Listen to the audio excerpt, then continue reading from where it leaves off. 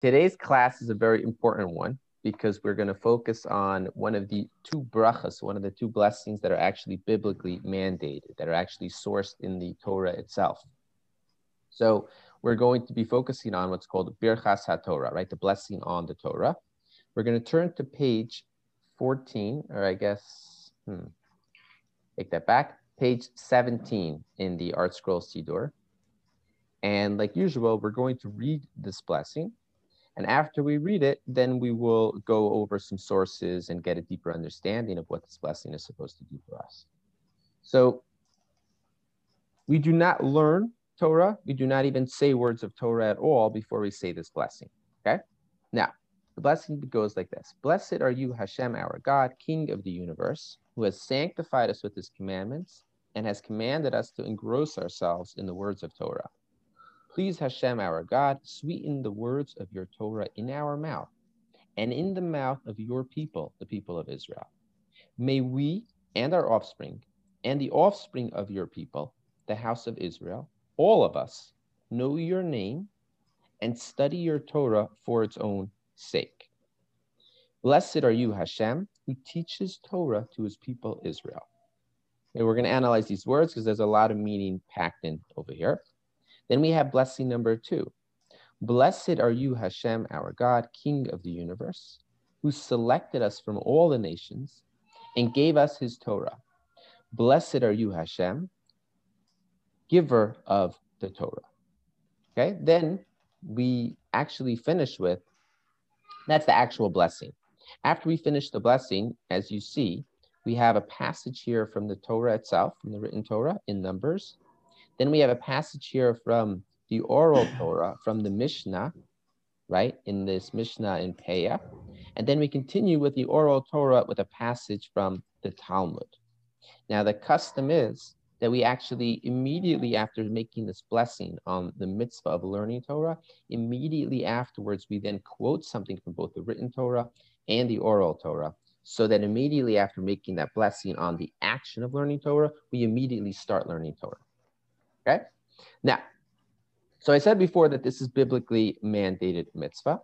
Let me share with you guys these source sheet, and then we can go through these sources.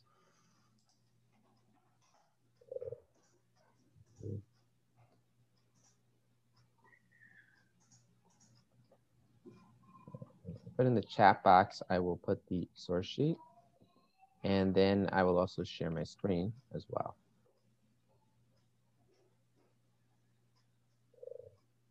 Okay. So it's a very long source sheet. We're not going to go through all of it. A lot of it is in Hebrew also. I put it on there for my own sake so I could remember these sources for later. So the very first source that we're going to read is a verse in Deuteronomy. The pasuk tells us like this.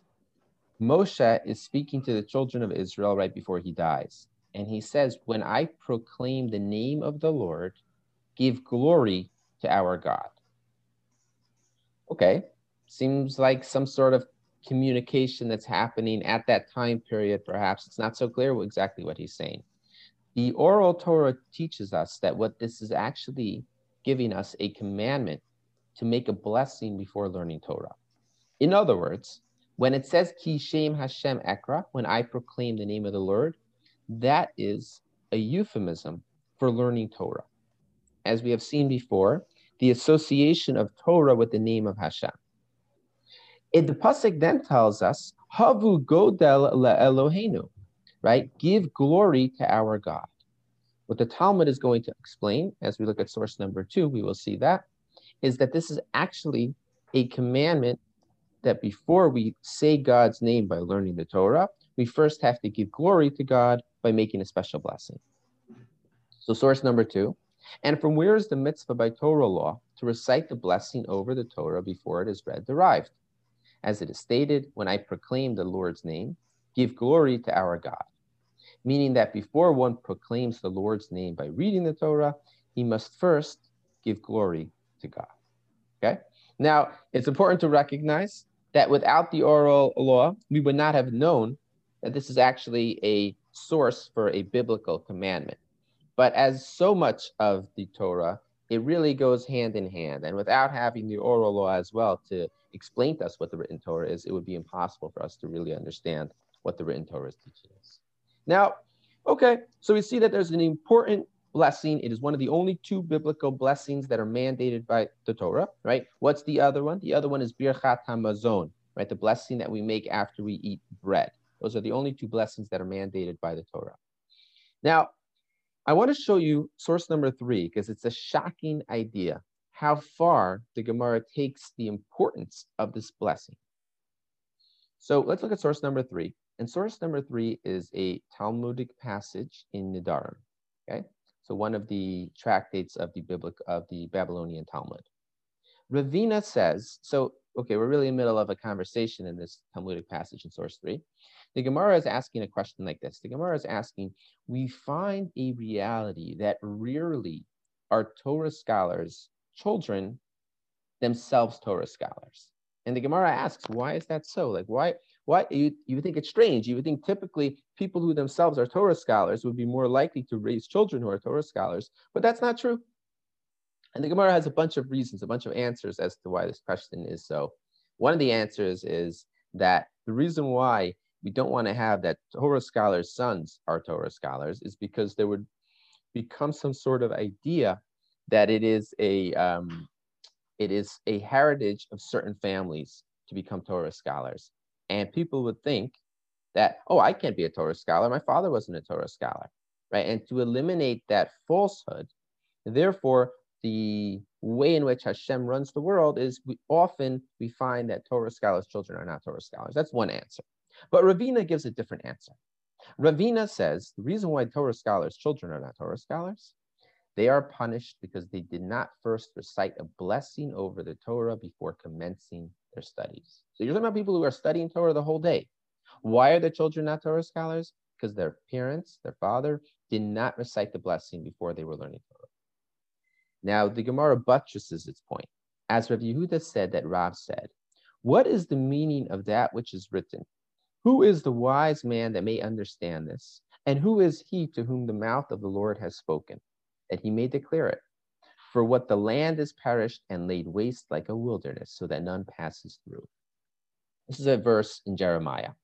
And what the verse is addressing is the question as to why the land of Israel was destroyed. What are we referring to here? We are referring to the destruction of the first temple and the first exile. So the Gemara tells us, why were we exiled from the land of Israel for the first time? Now, most of us know the reason, right? The reason traditionally given is because we violated the 3 cardinal sins. And that's why we were exiled from Israel the first time. The sins of idol worship, illicit relationships, and bloodshed. But this Gemara goes a completely different angle. This matter, the question as to why Eretz Yisrael was destroyed, was asked of the sages, the wise man, and of the prophets, he to whom the mouth of the Lord has spoken. But they cannot explain it. The matter remained a mystery until the Holy One, blessed be he, himself explained why Eretz Yisrael was laid waste. As it is written in the next verse, and the Lord said, because they have forsaken my Torah which I set before them, and have not obeyed my voice, nor walked therein. Okay, so this seems like a pretty reasonable explanation of why we had to lose the land of Israel. Why? Because we weren't learning Torah. And if you don't learn Torah, then the purpose of the world, and certainly the purpose of Eretz Yisrael, of the land of Israel, that is meant to be a latter-day reincarnation of Gan Eden, of the Garden of Eden, and a place in which we are learning Torah. If people are not learning Torah, that makes sense that we should be exiled from the land of Israel. The Gemara takes it a step further.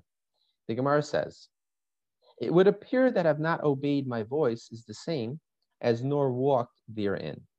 Rav Yehuda said that Rav said, the expression nor walked therein means that they do not first recite a blessing over the Torah. And they are therefore liable to receive the severe punishments listed in the verse. So what's this Talmudic passage teaching us? Why were we exiled from the land of Israel? Not because of the 3 cardinal sins, but because we were not making a blessing on the Torah learning that we were doing each day. And this already seems a little bit crazy now, right? That this should really be a reason we get kicked out of the land of Israel, the destruction of the temple, all the horrible things that happened to us because we weren't making a blessing on the Torah. So let's look at the next source, and I think we're going to get a little bit more understanding. The next source is the Ran. The Ran is one of the Talmudic commentators, is Rabbeinu Nissim. He was actually cousins with Rabbeinu Yonah of Gerona. Rabbeinu Yonah of Gerona is famous for having written Sharei Teshuvah, the Gates of Repentance. Why did he write this book? So what happened is like this. He, Rabbeinu Yonah, was one of the people who was fighting against passages within the Rambam's Moreh Nevuchim, right? The Guide to the Perplexed, that he felt was taking Torah too far away from the uniqueness of Torah and was taking it too much into the category of philosophy. So he fought against the public dissemination of the Rambam. And they actually led to a point in which they were publicly destroying copies of this Moreh Nevuchim. About 20 years later, the Catholic Church burnt many of the handwritten manuscripts of Talmud in the very same place where they had burnt the Rambam's Moreh Nevuchim. At that point, Rabbeinu Yonah looked at that as divine retribution for the lack of respect that he had exhibited to the Rambam, and he wrote his famous treatise, the Sharei Teshuvah, the Gates of Repentance, how to properly do Teshuvah, repent for actions that you had taken in the past.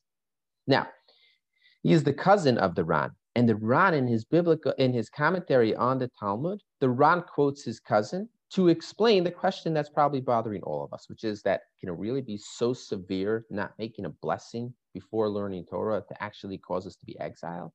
So his cousin explains, I found in the hidden writings of Rabbeinu Yonah, Zatzal, he was already dead at this time, they were certainly constantly engaged in Torah, and therefore the scholars and prophets were confused as to why the land was destroyed, until God himself, who knows the innermost feelings of one's heart, explained that they did not recite the brachot over the Torah. In other words, the Torah was not important enough to them that it should be worthy of a bracha, as they were not engaged in Torah for the proper reasons. And as a result, they belittled its bracha. That is what is meant by they did not walk therein, with the proper intention and for its own sake. These are the words of the pious teacher, and they are fine and worthy of he who said them. So the fact that they weren't making a blessing, it's not just, oh, they omitted the blessing before learning the Torah. It was indicative of an attitude that Torah is not any different than any other discipline. It's a fascinating discipline. It's got its own rules of logic, really enjoyable to learn it. But is it anything unique about it? Is it the actual word of God given to us? There was no sense of that at all.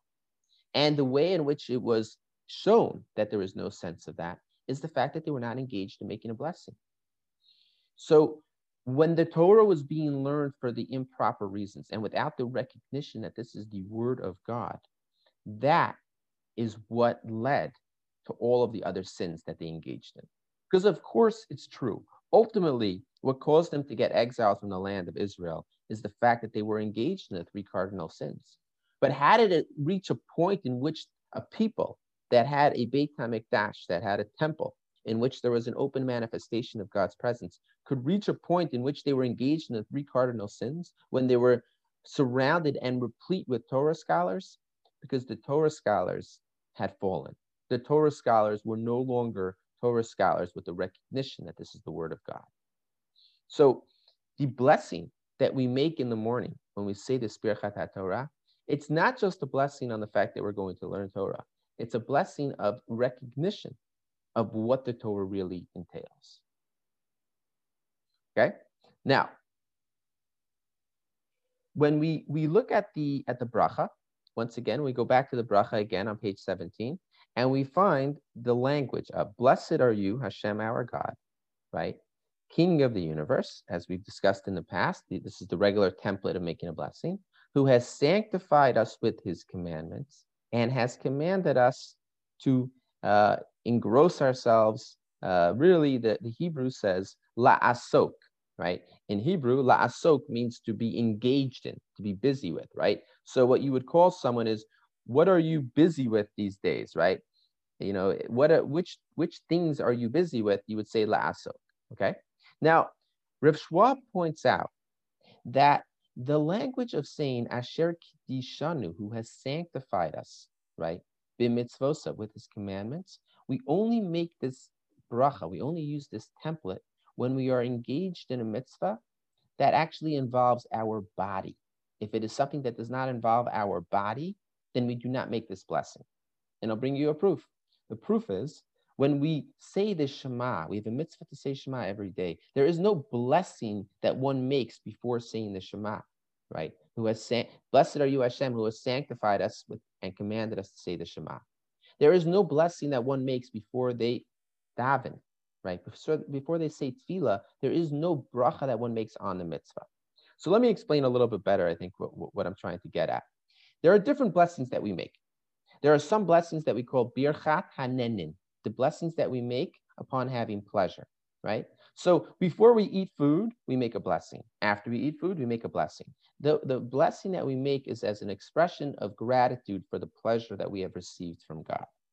There are other blessings which we call birchat hashvach, which is the blessing that we make out of praise to Hashem.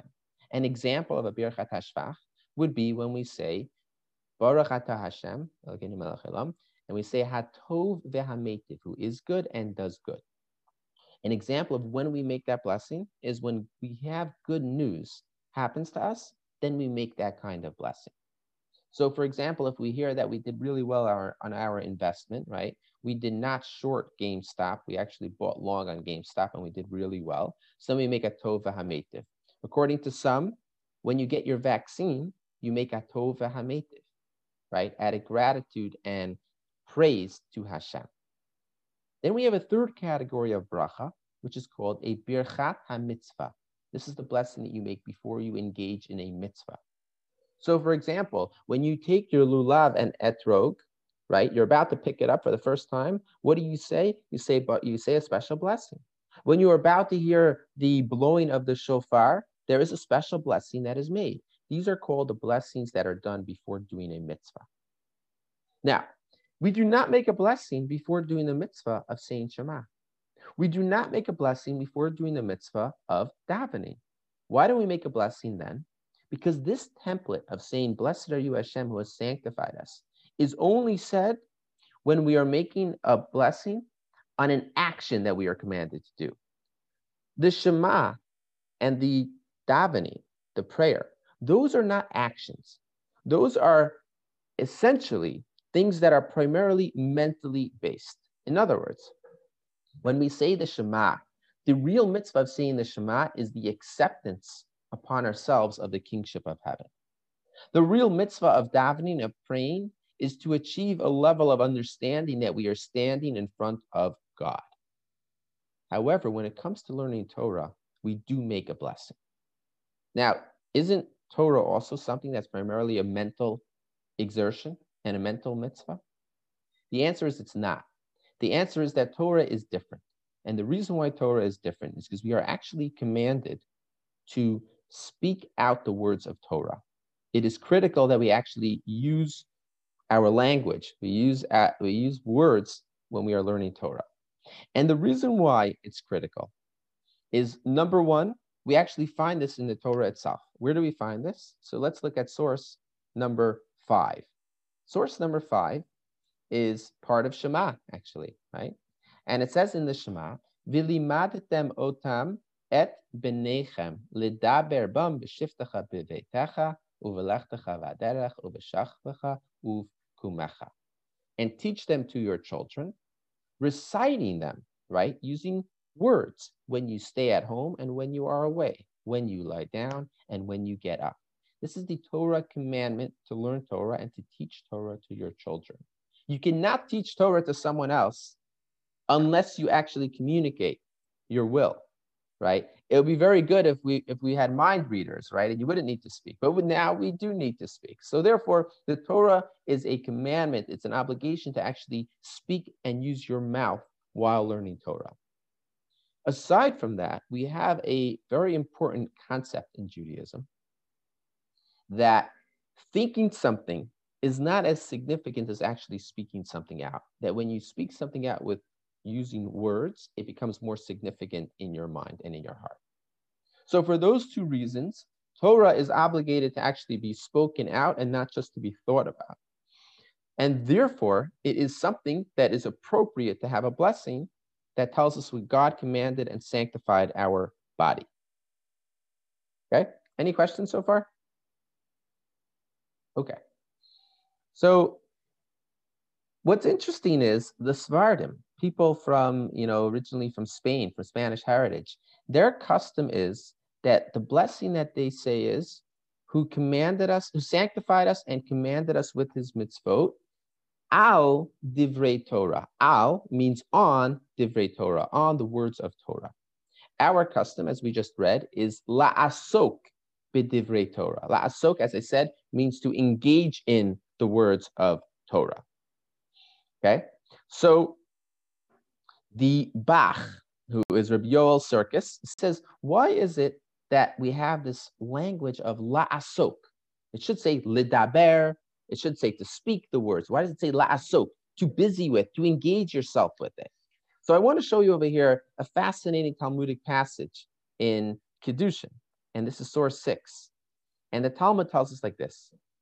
In connection to the Mishnah statement about the importance of Torah study, the Gemara relates the following incident.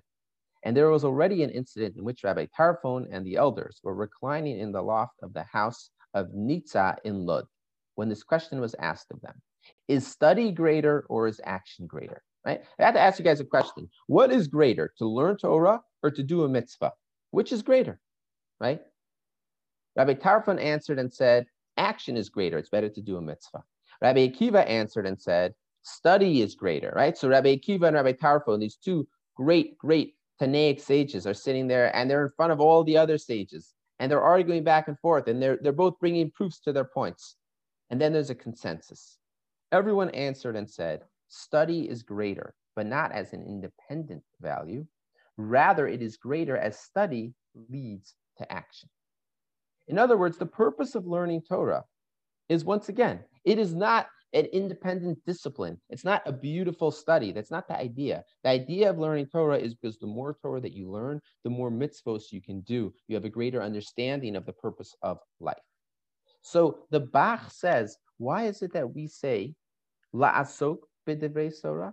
It's a recognition that the purpose of learning Torah is to lead to greater action and involvement in the actual doing of the mitzvos that are said to us in the Torah. That's what the Bach explains. Now, the Taz says a little bit of a different angle, right? The Taz is another commentator on the Shulchan Aruch, and the Taz says like this. The Taz says the importance of la'asok. It's indicative of the fact that when you see someone truly engaged in learning Torah, you actually see them sweating. You see them jump up out of their seats, and they're fighting back and forth. I don't know how many of you have had the enjoyment or the pleasure, the privilege of walking into, a Beit Midrash in, let's say, in Jerusalem or in Lakewood, where you can see like 1,000 people sitting there and studying Torah, that they study Torah the whole day. And you'll walk in there and you'll stand like in a, window looking down, because you don't want to walk in, there'll be a disturbance, but you're looking down at what people are doing, and you see people are just jumping out of their seats, and they're engaged with each other, and they're fighting, and they're using all the Jewish hand motions possible, right, to make the Italians look like they don't even know how to use their hands, right? When they're trying to express their emotions, and they're trying to express, my thought is like this, and your thought is like that. It's a full body engagement in the Torah learning. And the Taz says that's why we use this language of la'asok, because it should be everything. It's not just words. It's not just your mind. It should be your entire body engaged in the effort and in the attempt to try to understand the Torah. Okay? Now, we find something very interesting about this blessing that we don't find elsewhere.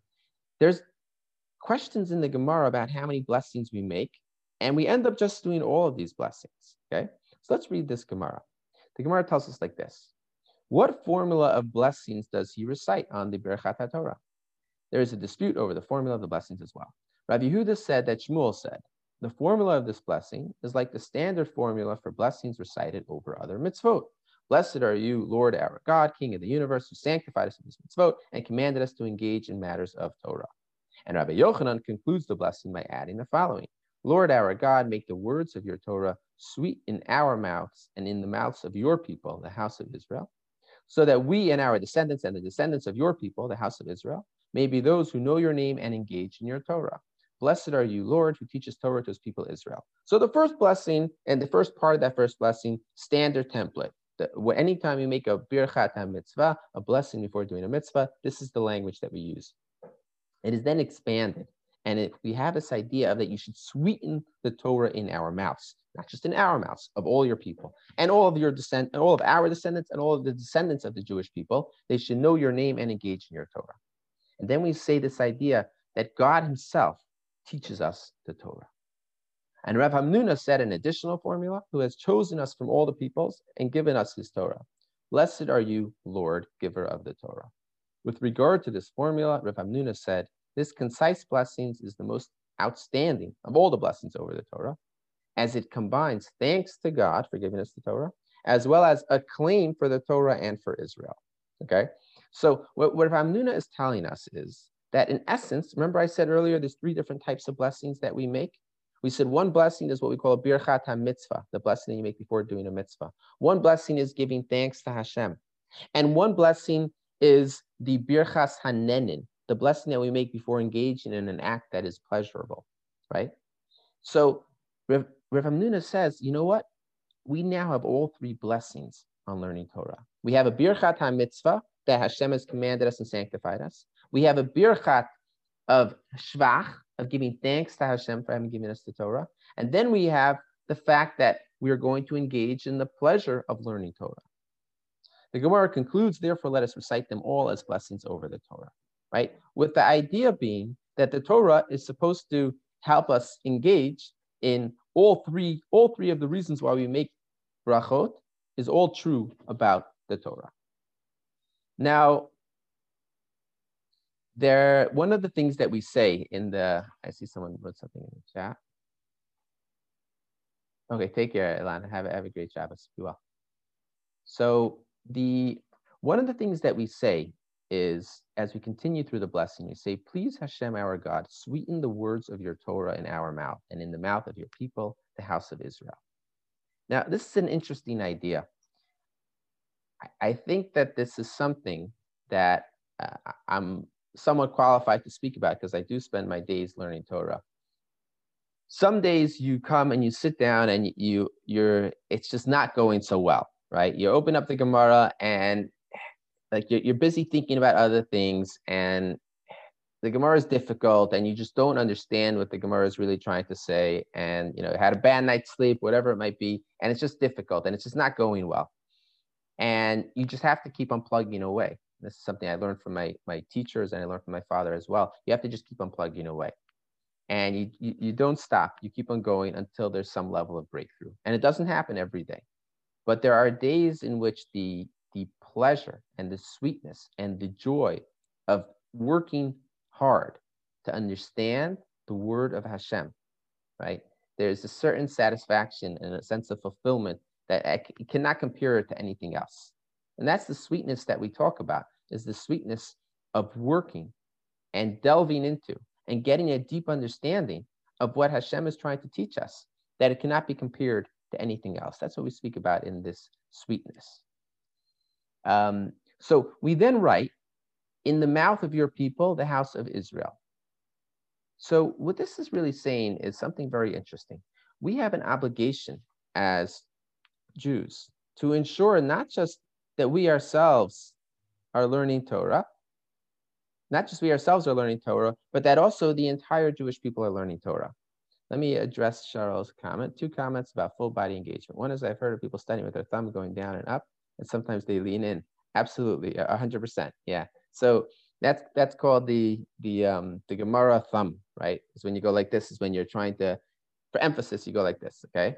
In terms of leaning in, so Reb Moshe Feinstein, who I've probably told you guys about in the past, the great halachic decisor, lived in America and died in 1986. He famously said he was able to know who are people who are going to be successful in learning Torah by if their back touches the back of their chair. If their back never touches the back of their chair, if they're always leaning forward and they're engaged with their full body, then he knew they were going to be successful at Torah learning. Now, I just want to speak about this idea that we are all responsible for the rest of the people's learning. I just read yesterday, actually over the past 2 days, I read a biography of a really wonderful person. His name was Rabbi Shlomo Gissinger. Now, Rabbi Shlomo Gissinger passed away a year and a half ago at a pretty young age, only 75 years old. And he was a great, great rabbi in Lakewood, New Jersey. I actually knew him because his sister is my aunt. His sister married my uncle. So I actually had somewhat of a relationship with him. When I was reading this, the first time I went over to ask him a question, a halachic question, because he was a tremendous halachic decisor. After I got married, I went over to visit him with my wife, Leah. And she was in the car and I knocked on his door. He said, "Your wife is in the car? Tell her to come out. I want to meet her too." And then Leah comes out. He was incredibly warm. He gave me this big hug and kiss, right? And I thought, oh, he's giving me this big hug and kiss because he's my aunt is his sister. But then I'm reading this book, and it turns out he did that to everybody he ever met. As soon as he met them, he would just give them this big hug and kiss. Incredibly warm person. But he was also a tremendous Torah scholar. He also spent his days as doing medical referrals. Aside from being a rabbi of a big synagogue and having a big kashrut organization, he spent his days, nights, doing medical referrals for other people. Anybody who had difficulty for about 40 years, he got involved from a young age. He got involved trying to help people do research, medical referrals, who are the best doctors. And he developed a very deep level of knowledge, and he was kept abreast of all the developments in the field, and particularly in terms of helping people have children. People are having difficulty with fertility issues. He really delved into the topic and figured out who were the best doctors. He spent a lot of time doing this, and he didn't really sleep. I can attest that I was in his house sometimes late at night waiting online to ask him a question. And there would be like 10, 15 people waiting online in his living room. Everybody like standing in different corners of the living room. This is at 12:30 at night. And there's people going into his study and he's just answering questions. And his phone is ringing off the hook, asking, people telling him, "I don't know what to do. I have a life and death situation. What should I do right now?" And helping people make these decisions. So another thing that he did aside from all that, and this is what we're getting to, he was very, very busy ensuring that every single student in Lakewood had a school to go to. Now, as crazy as it sounds, when you have a bunch of different private schools, but you have an exponentially growing community, it can be difficult to ensure that everybody has a school to go to any given year. And unfortunately, every year there were a couple of students who would fall through the cracks and wouldn't have a school to go to that year. And he took this on as his project to ensure that everybody had a school to go to. And that meant that he would go to each school and ensure that they would all take some kids. He did this for probably the last 20 years of his life. This was another project that he took on. This was an idea that he took on because it says that we all have an obligation to ensure that the next generation is educated as well. This is not an obligation only on the parent of the child or only on the person himself. It's an obligation on the community to ensure universal education. There's one story that they said about him. He was trying desperately to get a certain kid into a school, and the school was adamant that he's not the right fit, but Rabbi Gissinger had decided this kid was the right fit for that school. And the school said there's no room for him. So Erev Yom Kippur, the kid was still not in school. And it's Erev Yom Kippur, it's at the Sudas HaMafsekes. The entire family is sitting there, they're eating the meal. Rabbi Gissinger says, I'll be back soon, but don't wait for me in case I don't make it back before Yom Kippur begins. And he puts on his talis, he puts on his kittel, and he leaves the house. He goes and he knocks on the door of the principal of that school. And he says to him, "I want you to let that kid in." He says, "I'm sorry, Rabbi Gissinger, I don't think there's room for him in the school." Rabbi Gissinger said, "This is Erev Yom Kippur. I am standing right here on your porch. I am not leaving your porch. I have a congregation of 500 people. They will be waiting for me tonight at Kol Nidre. I will not be there. I am staying here until you agree that you are taking this boy into your school." So the fellow said, okay, fine. I'll take him into my school. Rabbi Gissinger says to him, "Okay, so here's the phone.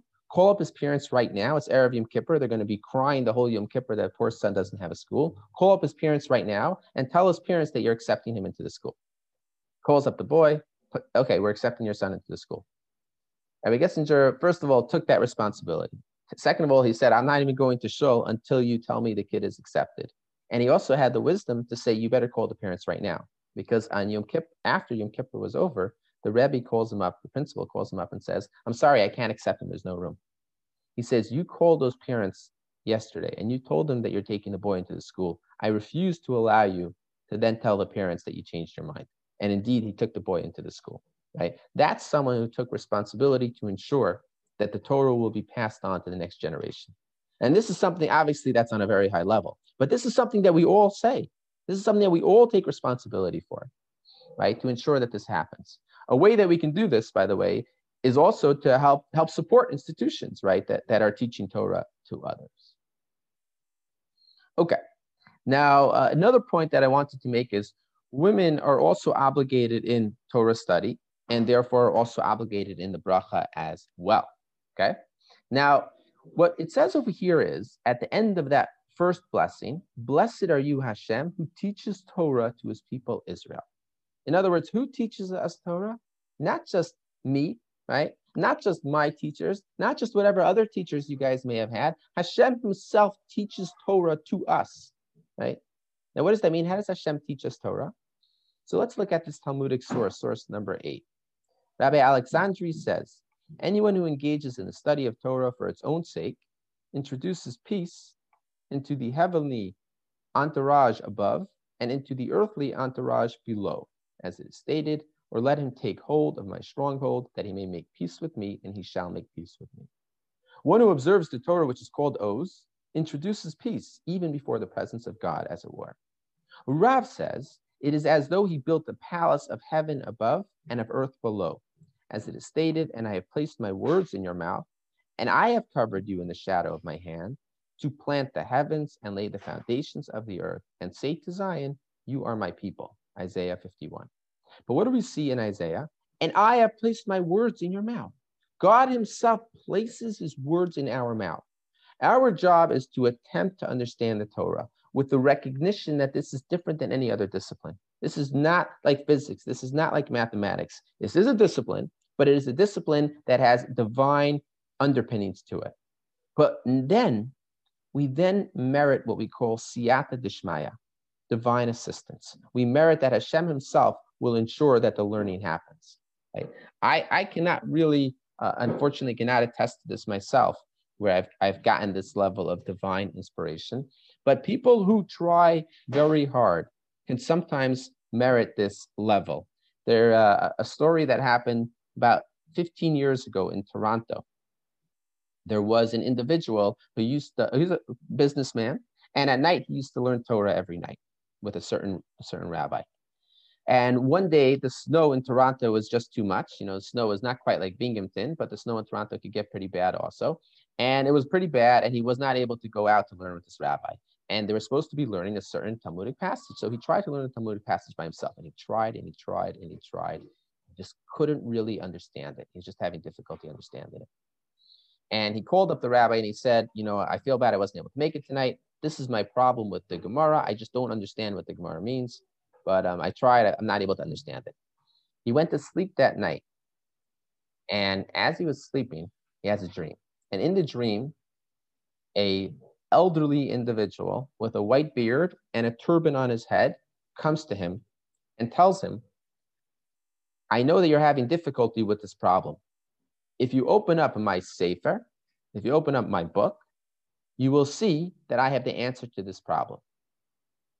He wakes up from his dream and he calls up the rabbi in the morning and he says, Rabbi, I had this dream and this great rabbi came and explained to me the answer. And he said the answer is located in his book. I don't remember what he told me, but I'm positive that the answer is located in his book. Here's my question. What's the answer? And the rabbi tells him, I was going to tell you, the Rashba, Reb Shlomo ben Ederes, who was a great Sephardic rabbi in the 1100s, he asked this question in his book. And I am certain that he came to you in a dream because of the fact that you dedicated yourself to try to understand the Torah. He came to you in a dream to explain to you the answer to your question, right? This is something that happened 10, 15 years ago. It's a story that happens again and again and again. My uncle, who's a great Torah scholar and a dean, a head of school in Queens, he has a notebook by his bed. And why does he have a notebook by his bed? Because when he is deeply thinking about Torah during the day, oftentimes he wakes up in the middle of the night and he just knows the answer to a question that he was dealing with during the day, and he needs to write it down on that notebook before he forgets in the morning. So he literally has a notebook right by his bed. He'll turn over and quickly write down the answer, and then he'll go back to sleep. That is called divine inspiration. The fact that you could come up with an answer while you're dreaming is divine inspiration. I want to finish with one more point. Okay, so what's interesting about this blessing is we've been describing it as what we call a birchat ha-mitzvah, a blessing done on a mitzvah. So there is a famous, let me see if I could get to the source. Yeah, okay, here we go. So there's a famous Tosafot, right? So Tosafot is the supplementary explanation on the side of the Talmud, okay? We have two different commentaries on the Talmud. We have Rashi's commentary, that's the simple understanding, and then we have Tosafot, that's supplementary. It asks questions from different places. Tosafot asks a question on the Talmud. The Talmud tells us that we make this blessing in the morning on Birchat HaTorah, and we do not make another blessing throughout the day. And Tosafot asks a question. It says, when it comes to other mitzvot, whether they are for example, the mitzvah that Tosafot gives is when it comes to sitting in the sukkah. When we sit in the sukkah, we make a blessing. Now, if you sit in the sukkah in the morning, you make a blessing. But if you come back in the afternoon and you want to eat another meal in the sukkah, what do? You make another blessing. Tosafot says, why is it that by Torah, you don't need to make another blessing? You make one blessing in the morning, and that suffices for the whole day. So Tosafot says a beautiful idea. He says that we recognize that the purpose of being in this world is to learn Torah and to do mitzvahs. And when we make that blessing in the morning and we start learning Torah, our goal in life is really to learn Torah and to do mitzvahs. Unfortunately, things come in our way. We have to deal with the necessities of life. And we end up doing and we engage in other activities too. But we do not have what is called Hesach Hadas. Hesach Hadas means that your mind is losing the connection to what you're doing. If you go eat in the sukkah in the morning, then you leave the sukkah. You're not thinking about the sukkah the whole day. Then next time you go back to the sukkah, you have to make a new blessing. Although it is true that you learned Torah in the morning and you made a blessing. You said the Shema, you made a blessing. And then you didn't learn Torah again for another 6 hours. You're busy at work, you're busy doing lots of other things, as we all are. But then you sat back down at night to learn Torah. Because this is something that inherently was with you the whole day, it's considered like you've never stopped learning the Torah. It's considered like you've never lost that connection to the Torah. You never took your mind away from learning Torah. And therefore, that one blessing in the morning suffices for the entire day. So the fact that this is the way that the sages set up the blessing, that you should make one blessing in the morning and not leave it behind the whole day, that tells us the mindset of the sages and tells us the mindset that we are all capable of recognizing and realizing that ultimately, the reason why we're here is to learn Torah. The reason why we're here is to do mitzvahs. The reason why we're here is to make the world a better place through the Torah, through the mitzvahs. So when we make that blessing in the morning, we don't leave that behind the whole day. That's something that remains with us the entire day. Very good. Take care, everyone. Have a great Shabbos. Be well. Thank you. Shabbat Shalom. Hope you're feeling well. Thank you. Thank you.